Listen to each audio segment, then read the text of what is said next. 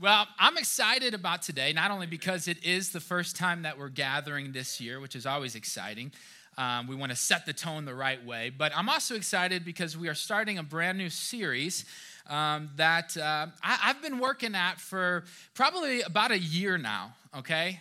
It was about this time last year I read this really good book, really intriguing, and it had some of these concepts held within it. And so really since then, it's been kind of churning and stirring in my heart, and so I've been kind of drilling away at this stuff. And so anytime that you have spent that much time and thought in something, it's always exciting when you get to bring it to light, right? So today is exciting for me. And so the title of our series is Words Matter, and the subtitle is Understanding Spiritual Language, okay? So understanding spiritual language, that's what we're going to be talking about. We're going to have about a 7-week series here. It's going to carry us in basically through February. And I think we're going to have a blast breaking this stuff down and maybe breaking down some walls. But actually, when I was meeting with our creative team a few weeks ago, they actually requested a subtitle, because if we just say words matter, and then I think maybe what initially comes to mind is the power of the words that we speak, right? So speak positivity and speak life into people. Maybe that's what comes to mind. And although that's awesome, important, and maybe we'll cover that down the line, what this series is about is truly digging in, being enlightened to what biblical language is really telling us, okay? That's what I'm passionate about, and that's what I want to do over these next few weeks. And I don't know if you've ever realized, but if you take a few steps back and you think about the topic of Scripture and what it provides us, what you'll quickly realize is that this is one of the biggest resources we have at our disposal to understanding God, to understanding who we are in response to that, and to understanding purpose and mission, like why we are here and what we are to be about. And so this is a very instrumental thing for us to understand, and so that's exactly what I want to give our time to. Now, when we talk about words, when we talk about language as it relates to the ancient East, the biblical world, so to speak, one of the first things that you're going to realize as you study history is that words were extremely important in their culture. In fact, in many ways, words were a sacred thing to them. They mattered more than you and I can really imagine in our culture and in our context. And we see this in many ways throughout the biblical narrative. One of the ways we see this is in the covenants that they would make with one another. We see this with God and Abraham. We see it with Isaac and Jacob. Now today, if we are to make a covenant or a contract, then we're going to get paper. We're going to sign it with our signature. We're going to put a date. Maybe we'll have to take extra steps just to show, hey, we're committed to this, right? We're in. For them, all it took was a verbal commitment. Once I say it, it's done. It's over. It's written in stone. You can count on it. That's how important words were to them. We see this in their names. We've talked about this before, but their names were everything to them.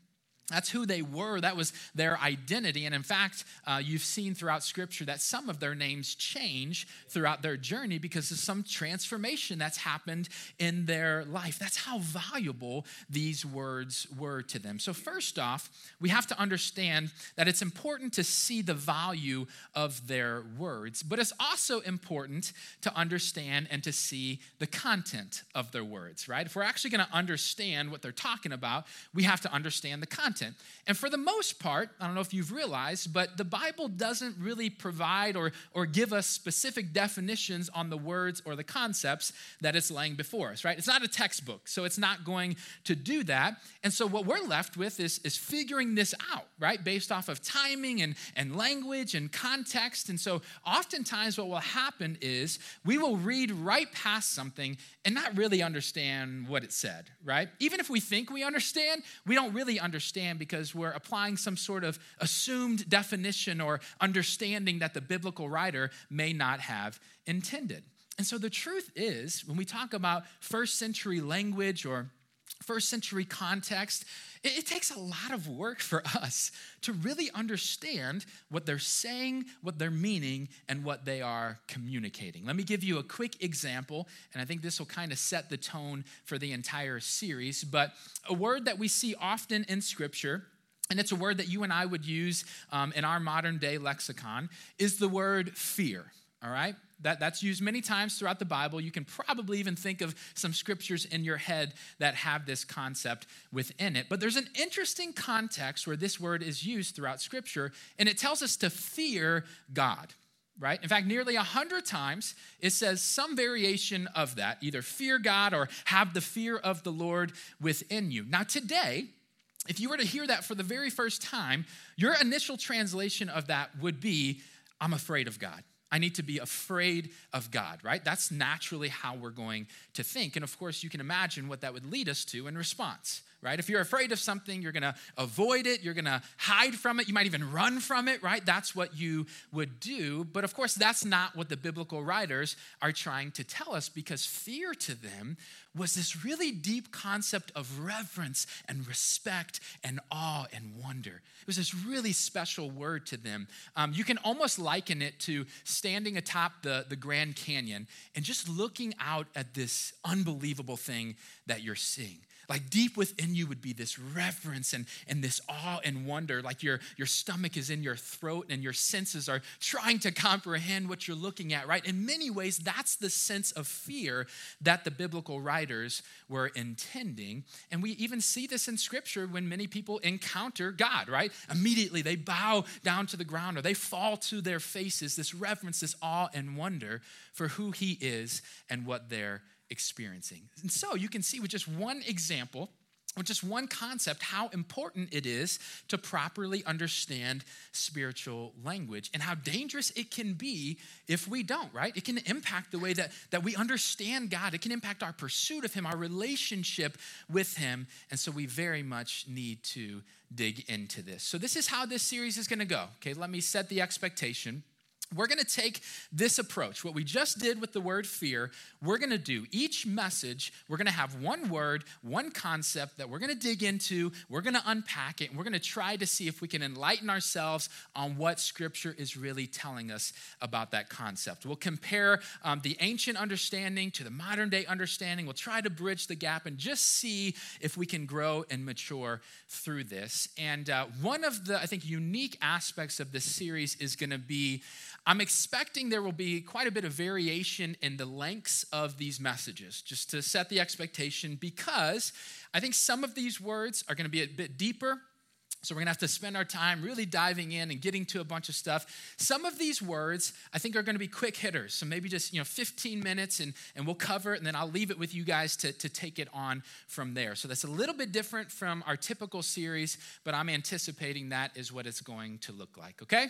So all of that on the table, we've laid out a foundation. Hopefully you generally understand what we're going to be talking about, why we're going to be talking about it. And so let's go ahead and dig into our first word, our first concept of our series. So if you're a note taker, I can see some of you guys, get your notes ready. If you're not, get your minds, your hearts ready, whatever it takes, because we are going to dig in. The first concept, the first word that we want to talk about in our Words Matter series is the word, the concept, love.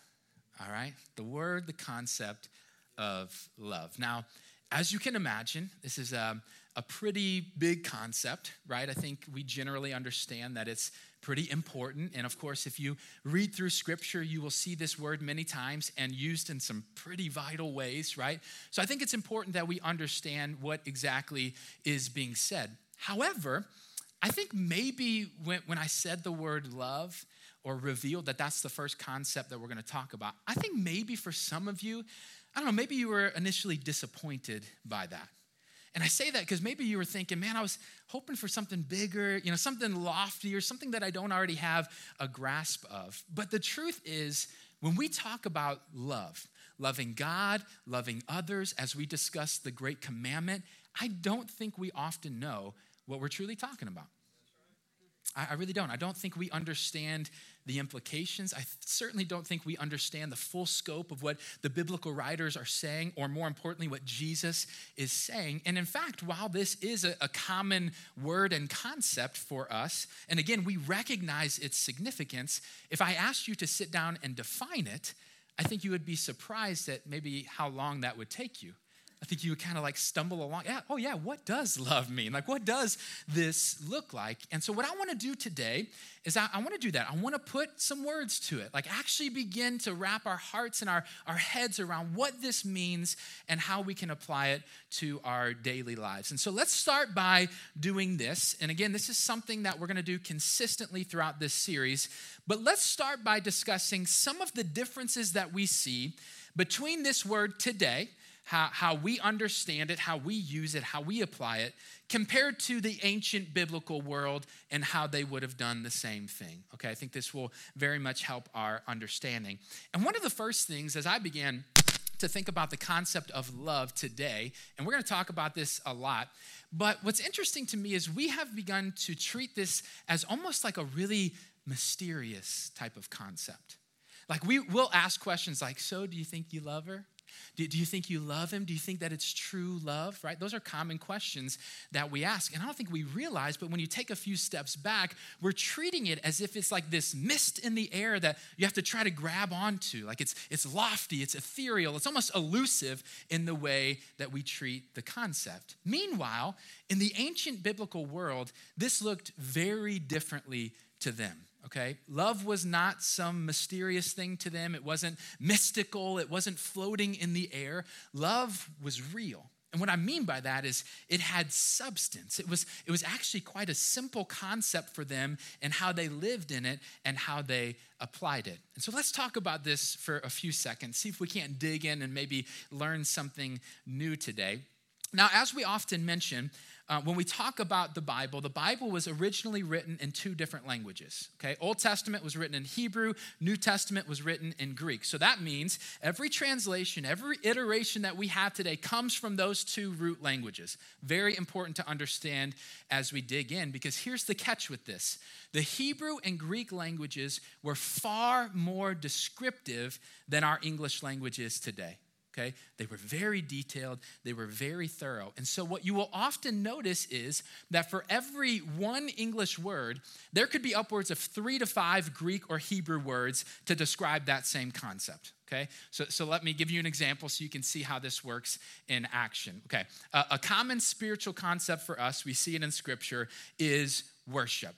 We talked about this before, and even when I said the word worship, you probably had some sort of image or description that came to your mind, right? So it's pretty familiar to us. But listen, in the Greek, there could be upwards of 6 different words to describe or represent this idea of worship.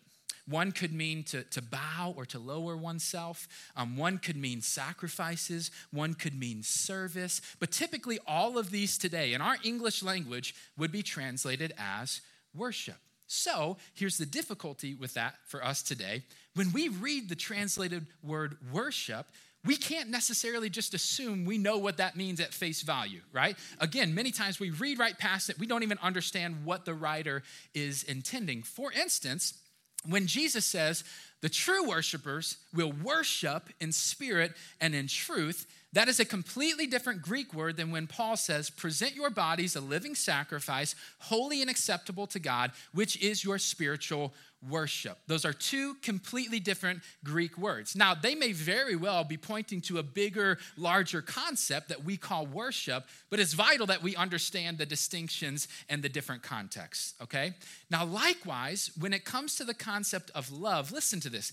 There could be upwards of 8 different Greek words that point to this big, large idea. 8 different words. So in English, we may simply say love, but in the Greek, they may have said agape or philia or eros or ludus or storge. They could have used any of those, which allowed them to be much more descriptive in what they were trying to communicate, right? In reality, we should probably have like 3 or 4 different English words to even begin to capture this idea of love. And I say 3 or 4 because while there could be upwards of 8 different Greek words that point to love, there are a few concepts in particular that always lay out its foundation. In other words, they had words for love that pointed specifically to romantic love, They had another one for friendship love. They had another one for family love. Like they had those distinctions. However, at the heart of all of these were a few foundational concepts that we need to be aware of, okay? And interestingly enough, these same foundations were also held in the Hebrew language as well. There's a ton of consistency between the two, and so that's very helpful as we read through Scripture. So here's what I want to do. I want to lay out these concepts for you, these different aspects of love and how they would have understood it. And I want you not only to comprehend what we're talking about, but I want you to personalize this.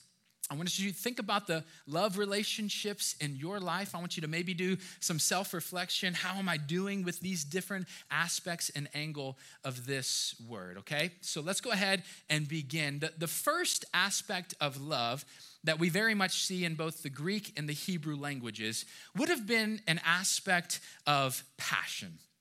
All right, an aspect of passion. And this was always pointing to just this deep desire and affection for somebody else. And as you can imagine, typically, almost exclusively, this would be used in a romantic setting or in a romantic relationship, right? In fact, our idea today of like falling madly in love, that would be held within this idea of passionate love. Now, while it is almost exclusively romantic, it could at times go outside of that, okay? It pointed to like excitement, like I can't get enough of this person. So at times it could go outside of that, but typically you will see this in a romantic setting. Now, a quick side note, just because I thought this was interesting as we look at the different cultures in play here, but the specific Greek word for passionate love is never used in the New Testament.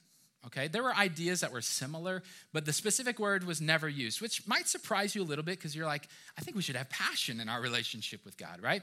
But here's the reason why. As we look at the early centuries into the first century context, the idea of passionate love was not really an idea that they looked at all that fondly. Like today for us, passionate love, that's everything, right? I'm in love with you. I'm all in. That's everything. That's the core of it. Back then, it was very, very different because they looked at this type of passionate love as almost a loss of self-control. Like you're uncontrollable. You're almost overwhelmed to the extent that you can't control yourself. And so they didn't look at that as all that great a thing. Now, again, that's just a side note. It's just showing the differences between the culture, but I think it's helpful nonetheless. So we have passion. That's number one. Number two is playfulness, all right? Playfulness. This was an aspect of love that was very clear to them. Just this light, almost childlike type of love that you would have with another person. And this, of course, could be romantic, could be platonic. It could go either way. It's having fun with your friends and laughing and having good banter back and forth, right? That's what this would be pointing to. In a romantic setting, it would be just flirting or dancing, or it's like that. You hang up. No, you hang up. No, you. It's like that type of light romantic type of fun. That's what this would represent. Now, while that seems like really light and amusing, this was actually very valuable to the Greek people. They took this very seriously in implementing this in each of their love relationships. So that's something to note. So passion, playfulness. Here's a third one, and this is a big one, especially for our context, and that is benevolence. Benevolence was a huge part of loving somebody else. It's selfless love, right? Like I'm going to be universally kind and open to everybody around me. That's what this would point to. And in fact, when they would talk about benevolent love, they would typically have two ideas in mind. Number one, I'm going to put you first. Okay? You go ahead of me, you go before me, you're the priority. That's number one. The second thing would be, you don't have to earn this. You don't have to do anything to get this from me. I am freely giving this out. That's the type of benevolent love that they would have in mind. So when Jesus says to care for the needy, this is the type of love he's talking about. Or when he says there's no greater love than to lay down one's life for his friend, this is the type of love that he is talking about. And in fact, almost every time Jesus uses the word love, it's with this specific context in mind. Just this universal, I love everybody. I'm going to give to everybody. I'm open-handed with all that I am. And so that's certainly something we should take seriously, okay? However, the fourth and the final thing was always, both in Greek and Hebrew, was always the foundation. This was always the fundamental aspect of love to them, and that is the aspect of commitment. The aspect of commitment. This is unconditional love. I'm not going anywhere.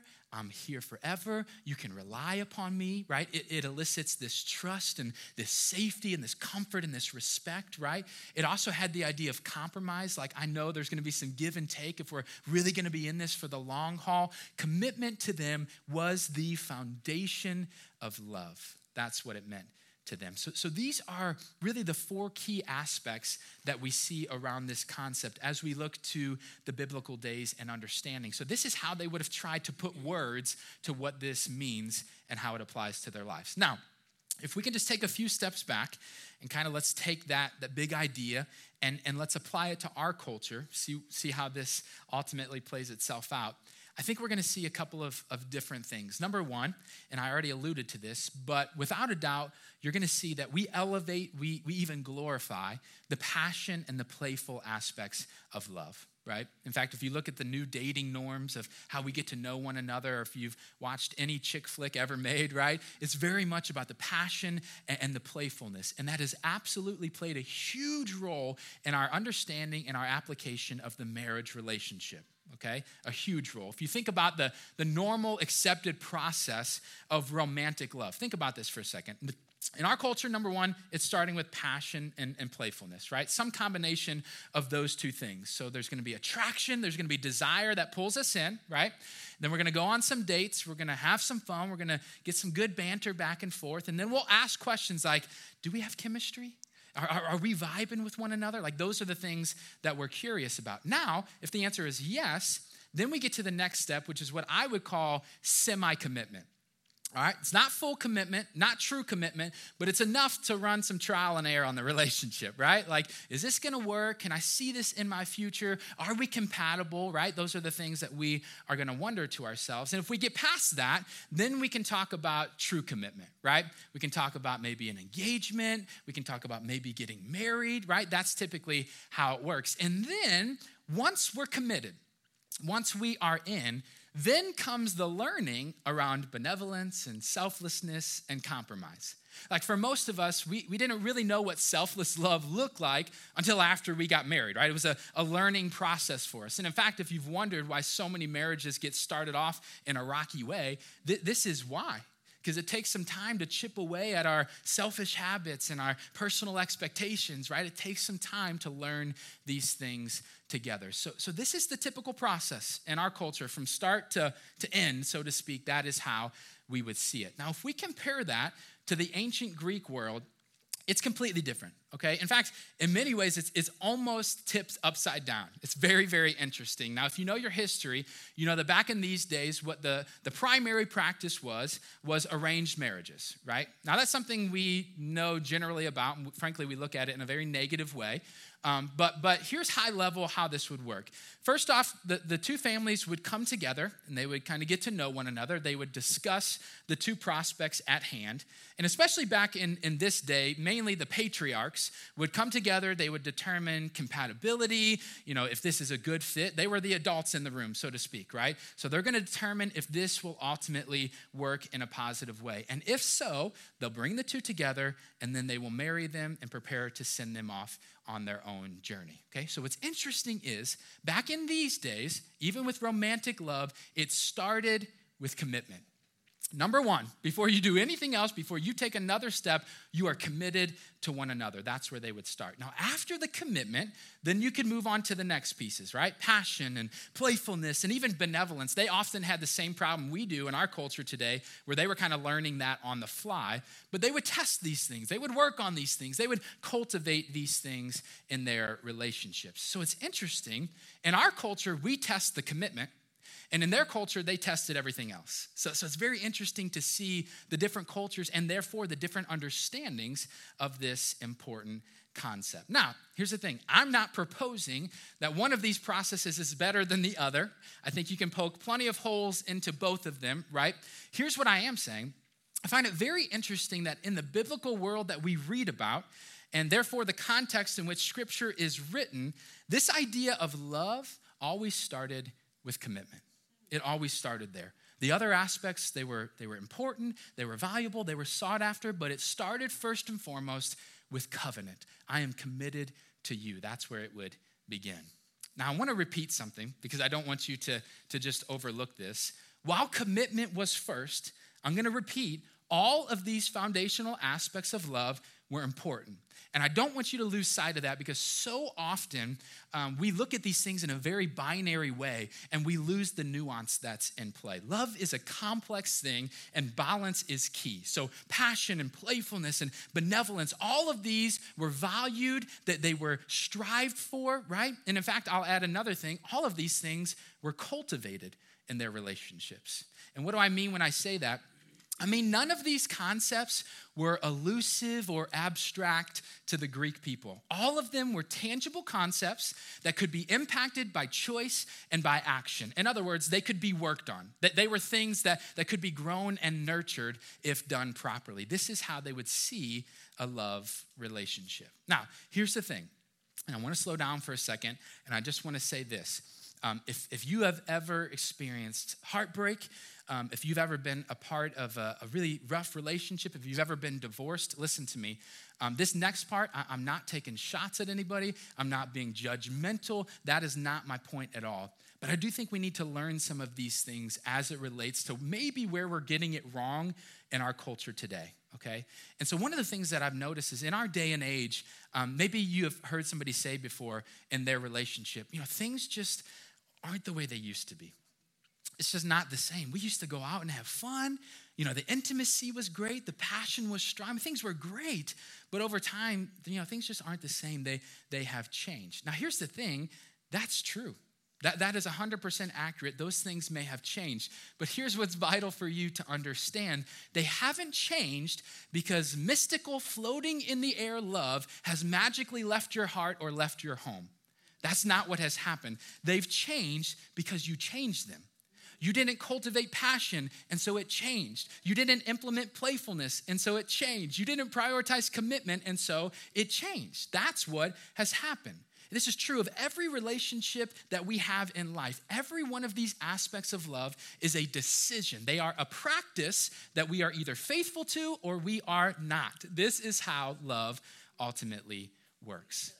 Let me maybe explain it this way, and we'll continue to get into our culture. In our culture today, love has become all about feelings, right? That is key. That is what everything is about. So how does this make me feel? What emotions am I experiencing with this person or in this given moment, right? That's always what we seem to be curious about. Now, here's the thing. Again, nuance and play, feelings matter. That stuff is important. We can't act like, this huge piece of how God has made us doesn't matter. It matters. But here's the key. What is ultimately leading the charge? That's the key. What is steering the boat, so to speak? And this is, again, the biggest difference between modern day love and historic ancient love. We know this biblically because God commands us to love.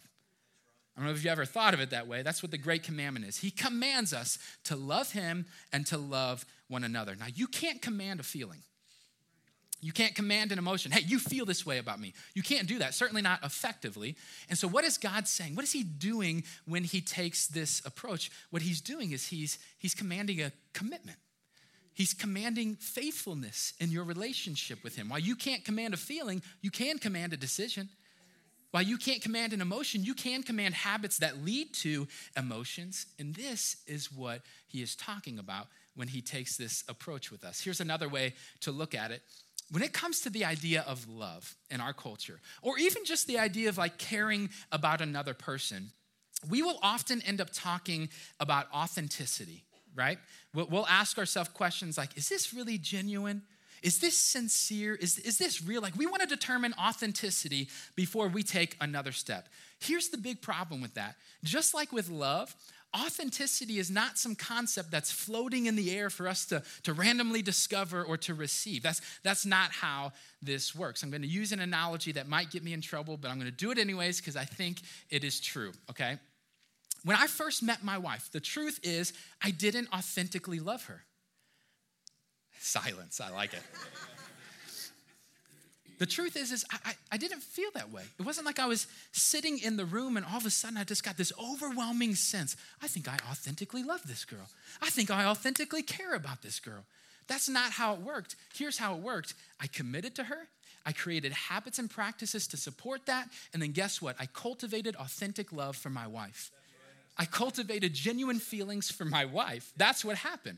Now, it's funny to me how in our world today, we don't like that idea. We don't like that picture. We don't like the simplicity of it. We don't like the groundedness of it. We like abstract and ethereal. Like for some reason, we love the idea that life is being led by these imaginary floating concepts that we have to chase after or wait to discover. And so if it feels right, then I'm in, right? Or if the emotions are right, then I'll do it. Now again, it's not that those things don't matter or that they're worthless. The problem is if we allow that to lead the charge, oftentimes we will be left aimless and without direction. Amen. And if we just understood the power of choice and habit, like if we just understood I can plant my feet in the ground and I can commit and I can be faithful to this person, then we would be much better off. See, here's the truth of the matter. If Jesus says to love others, choose to do it and put it into practice. If Jesus says to forgive others, choose to do it and put it into practice. If he says to seek first the kingdom of God, choose to do it, and every day of your life, put it into practice. You don't have to wait until it feels right or authentic. No, you can cultivate that through your decisions and through your actions. That's how it works. Now, here's the cool thing about it. Once you commit, once you make that decision, then those beautiful feelings and emotions are what bring the goods to the table, right? Like once I've chosen in my head, my heart, that I love someone, then all of a sudden new levels of joy and excitement and sadness and anger and passion, like all of those things follow suit. Again, this is probably a bad analogy that I'll get myself in trouble for. But here's the thing. If I was in a situation where before I ever knew my wife, I had never met her before, and I happened to walk by and somebody was being rude to her. Somebody was disrespecting her in some sort of way. The truth is, maybe I would step in and try to like split it apart, or maybe I would show compassion, or maybe I would just walk right by, right? Like those are the options probably I would have taken. But here's the thing. If that would have happened after I came to know my wife and after I committed to her, I guarantee you it'd be different. There'd be some emotions involved. There'd be some feelings involved. See, my commitment cultivated my emotions, not the other way around, okay? This is how we need to understand it. Now, we've laid that out. We get it. We understand it. We've hit it from every angle possible. Here's the question. Why is that important? Why is that significant, especially within the context that we are in today? And I think the first reason is really simple, if it's not already clear. I truly believe all of our love relationships would be so much better off if we understood and applied this. I really do. Rather than like chasing the feelings or riding the emotions, if we started with commitment and we truly dedicated ourselves to the practices that support it, we would be so much better at love. We would. Every situation, every group, every context, we would be so much more effective in how we love our spouses, how we love our friends, how we love our community. We would be so much better at this. And that's actually what leads to what is really the real reason this is important, and that is, listen closely, I truly believe that the only way we are ever going to love like Christ is if we understand and apply this. That's right. That's the bottom line. Whether we're talking about family, friends, coworkers, neighbors, strangers, the only way we will love like him is if we deeply understand these principles and apply them every day of our lives. That's the truth. Because here's the thing, guys. There's going to be a lot of times, maybe most of the time, if we're being real honest, that we don't feel like loving others. Can we just be honest? Like whether it's our first encounter or whether we've known them forever, every day in every context, it's hard to feel like loving people. Like that's just the way that it is. But here's the thing. Here's what we can do. Every day we can commit to loving them. And every day we can put practices in place to cultivate that, whether we feel like it or not. Every day we can give them our time. Every day we can give them our support. Every day we can give them our compassion. Every day we can give them our resources. Every day we can do those things. And before you know it, authentic love comes rushing to the surface. See, the truth is, if we're going to love all people, which is one of our values, if we're going to change the community by loving on them, the question isn't, do we feel like it or not? The question isn't, are we in the mood for it or not? The question is, are we committed to loving them or not? Are we going to be faithful in loving them or not every day of our lives? And the answer to those questions will determine our effectiveness. The answer will determine just what God does in and through and around us. That's why this is important. That's why we need to ponder it. That's why we need to consider it. That's why we need to apply it. And so before I end today, I just want to slow things down just for a second. Just slow things down. We've talked about a lot today. I've moved pretty quickly. And here's the thing. Love is a huge, huge concept, right? We probably already understood that. Maybe we understand that a little bit more today. And so it makes sense that we would bounce around. We would hit it from different angles, different contexts. But listen to me closely. There's one thing we cannot skip over if we're going to have a discussion on love. And that is our love for God. Yes. I've mentioned several times the great commandment. That's what it is. He commands us to love him with all of our heart, all of our soul, all of our mind. Amen. And so here's the thing. I'm not going to rehash what we've already discussed. I don't feel the need to repeat the principles and the foundations of this. Here's what I simply want to ask you. Have you truly committed to loving God? Think about it. Have you truly committed? Have you truly said, come what may, good, bad, indifferent, whatever's going on in my life, however busy or not busy I think I am, I'm committed to loving you, God. I'm in. I'm not going anywhere. Every day I'll wake up and choose to love you. Every day I'll wake up and choose to serve you. Maybe for some of you, you've been waiting kind of for that perfect timing. You've been waiting for that perfect feeling to just strike you so that you can jump in and begin your relationship with God. Let me just encourage you. Don't wait. Don't chase it like it's floating in the air. Right here, right now, commit. I'm committed to loving him. See, what I find so interesting about this is over the course of church history, we have a way of turning this into like a process flow. Hey, when it comes to you and God, you got to do this and you got to do that. And then, step 1 and step 4 and put all the puzzle pieces together. And we strip the relationship part right out of it. This is just like any relationship in your life. Which means today, you can commit. Today, you can start putting practices in place to support that and begin a journey. What you're going to notice is a year from now, you're going to know him better than you ever thought you could. And then a year after that, you're going to realize he's more amazing than you ever thought imaginable. And then a year after that, you're going to see as he uses you to change people's life around you. That's what's going to happen. That's how this works. And through that journey, guess what? You'll experience the passion.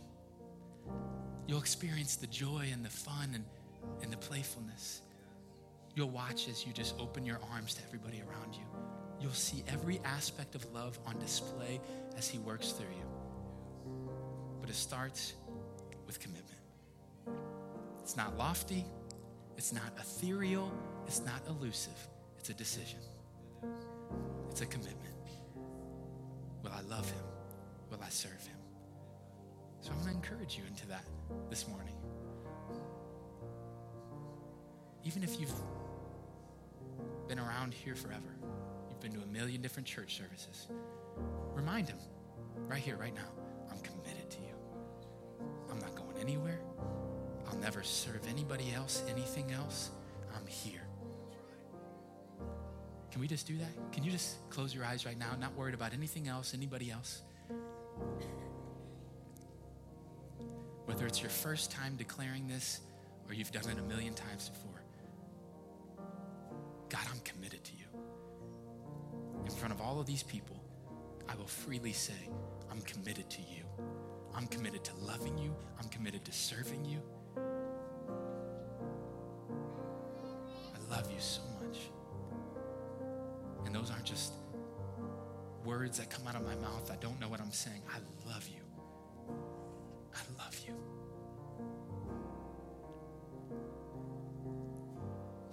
hear the hearts of your people right now. May you soften anybody that needs to be softened. Please call anybody that needs to be called right now, God, in this place. Lord, I'm in it. Not going anywhere. I know that your arms are open. I know that you're ready.